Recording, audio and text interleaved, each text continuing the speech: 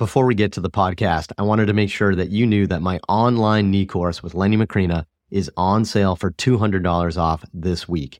If you want to learn exactly how to evaluate and treat the knee, you're going to love our comprehensive course where we cover our clinical examination, exercise progressions, and specific information on ACL, meniscus, patellofemoral, articular cartilage, osteoarthritis, and so much more. Plus, you can earn a ton of CEU credit. The course is on sale this week for $200 off. Head to MikeReinold.com/knee for more information and to sign up today. On this episode of the Ask Mike Reinold Show, we talk about banded mobility drills, we talk about manual muscle testing, and we talk about physical therapists working as strength coaches. The Ask Mike Reinold Show. Helping people feel better, move better, and perform better.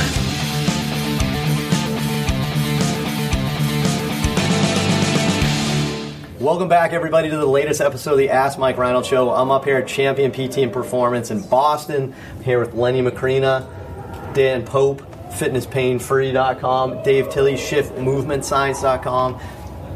Well, no, go to it. Go to LennyMacrina.com. There's a beautiful plan. Let's just plan on his website right now. Something's coming for Lenny. We'll leave it at progress. That. You could probably guess what it is, but it's coming. Travis Stepp from University of Kentucky is here. Travis, ask away. All right, Jason from Mike's Inner Circle Facebook group. Are you fans of banded mobility drills? Banded mobility drills. So banded mobilities are pretty popular online right now. What do you guys think? Dan, why don't we go Dan first? I agree. Dan's the CrossFit expert, so we'll see. I mean, so, what do you think? Obviously, there's good and bad, right? What do you think of banded mobility drills? Well, I'm going to start off by saying I like them, but then the other thing I'm going to say is I don't use them very much. I think they're super interesting. Super interesting. It's innovative. And I think a lot of it was from Kelly Starrett, and he just kind of took a lot of stuff from Mulligan and just applied all those techniques. And I think that's smart. I think most people do it poorly, and plus not hitting the basics well enough before they start doing that. So if someone has an ankle dorsiflexion range of motion problem, I see a ton of people putting bands around their ankles, and I don't even think they're putting them in the right spot. Plus the bands don't really fit in the right spot. Plus there's a lot of elastic give to them, so I don't think they're actually accomplishing what we want them to accomplish. These are based on manual techniques, not banded techniques anyway, initially. The other thing is that they're probably not doing an assessment to see if they have a limitation first. The other piece is that I would do a bunch of other things beforehand. I would try foam rolling the calves, I would stretch the calves, I would do eccentrics for the calves, and then maybe I throw a joint mobilization into the mix at the end there. So if you think about it that way, really cool ideas, very innovative. At the end of the day, it's just go back to what really works well and don't get too fancy with your joint mobilizations, I guess. So to summarize Dan's, I don't want to put words in your mouth, but it sounds like Dan thinks there's a lot of things that are going to be more impactful and useful for your time.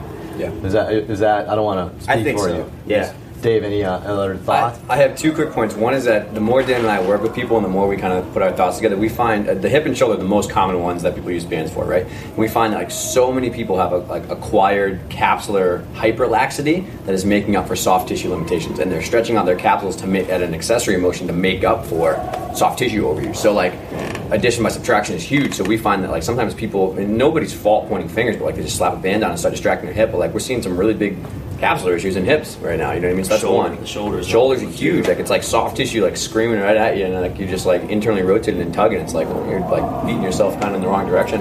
Not doing what you think you're doing. Plus there's no evaluation in place to see if that's actually what you should be doing. Right. And two is the biggest thing is Dan and I see people who just like literally do like 20 minutes of mobility and then go train. And it's like there's a huge jump you're making. Like you have to kind of work along a mobility assessment, mobility, some strength work, warm your technique up, practice with good, no ego, and then load appropriately in periodization. It's like that model is way more effective than just slapping bands on.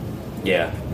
I feel like people just overuse the bands. Actually, there's two things. They're I don't know if it's a more is better kind of approach, but we're certainly using the bands probably too often, and we're probably getting too aggressive with them, and it's getting beyond even the point where Kelly probably started really doing it. I don't think biomechanically they're doing anything near what we think that what you think. We don't think that. What you guys probably think they're doing. They're not doing anything biomechanically. I mean, are they neuromodulating some sensation? Yeah, perhaps. I think that's good.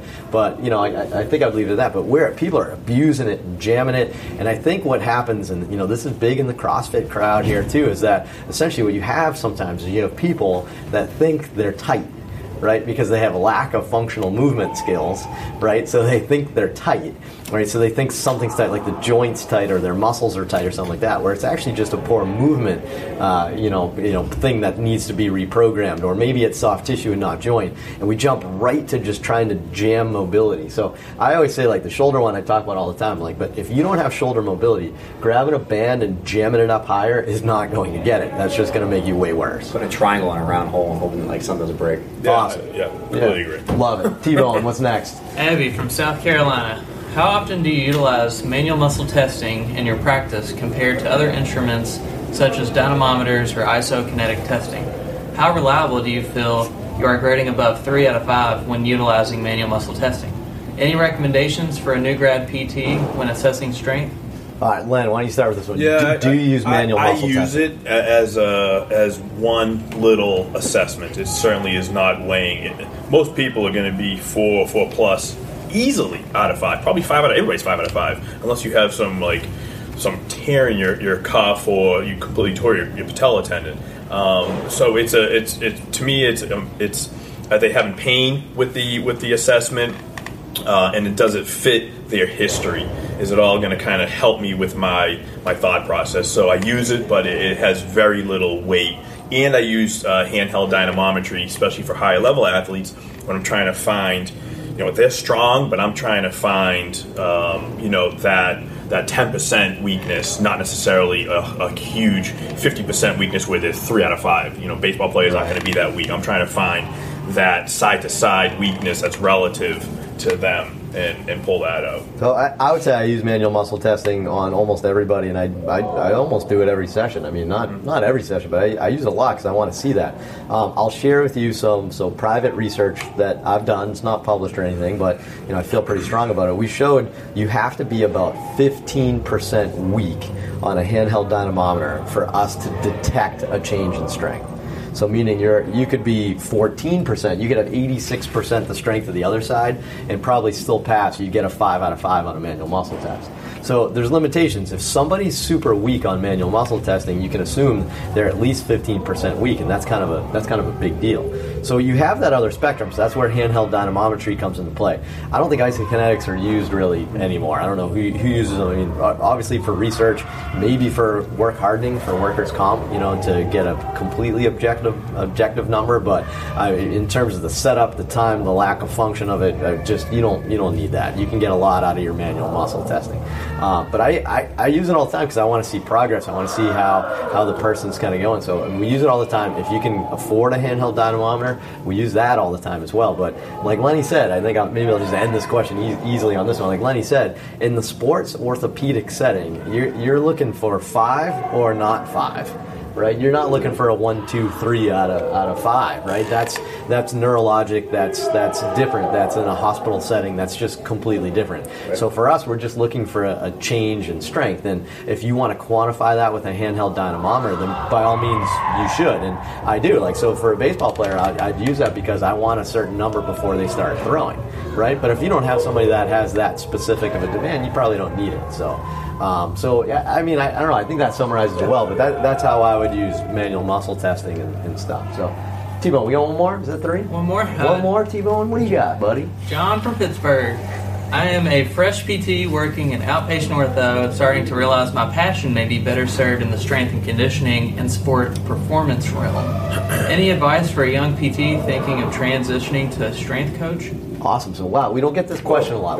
We get a lot of strength coaches that are looking to go to PT school, but here's a PT that wants to get in the strength field. In the strength, it sounds like he wants to be a strength coach, but he actually wants to get a job title as a strength coach. What do you think, Dan? I guess it depends on your goals. If you want to go full-time strength coaching, then you probably need to find a really good facility that has strong strength coaches there who really know what they're talking about and try to start learning in that realm.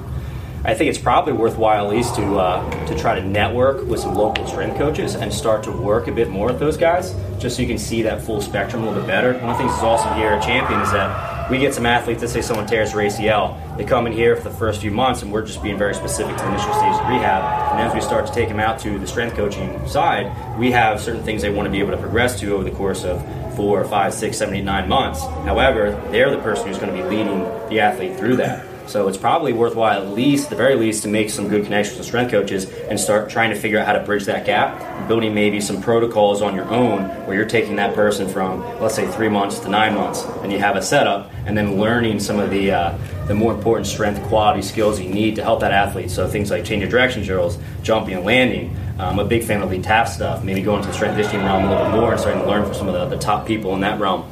And then trying to apply a full spectrum approach, at least for your patients in the short term, until you decide to go over to the strength coach. I think that's a great outline. Like, it's a great a route to go to learn and to grow like that. I would definitely do the same thing. I think I would just add professionally, like, what does that mean for you? I think it's great. I think as a strength coach that's also a PT, I think you're going to be really powerful. But I think that's great. You got to do what you're passionate about. So if you're more passionate about strength and conditioning than physical therapy, then go that route. But then I would urge you to see, and maybe you're not interested, but maybe go that route and then see how you can blend it a little bit, right? Kind of like what Dan was alluding to right there. Like, maybe somehow you can do them both. I just think that gives you have so much diversity in your knowledge and your background to really take advantage of that. So I don't know, something to consider. But anyway, great stuff. Awesome questions again today. We appreciate it. Thanks so much. Head to MikeReinold.com, click on that podcast link, and ask away. You can ask us anything you want. Ask us about PT, fitness, sports, business, baseball, gymnastics, CrossFit injuries, anything you guys want to talk about. We're here for you guys. Go there and then go to iTunes, review, rate us, subscribe, all that fun stuff, and we'll see you guys on the next episode. Thanks.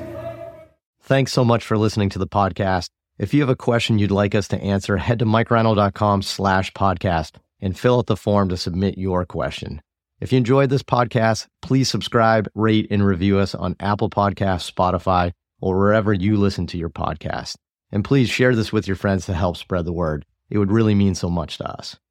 Please check out all my online courses, articles, newsletter, and more at MikeReinold.com. There's always a ton of great perks for my newsletter subscribers.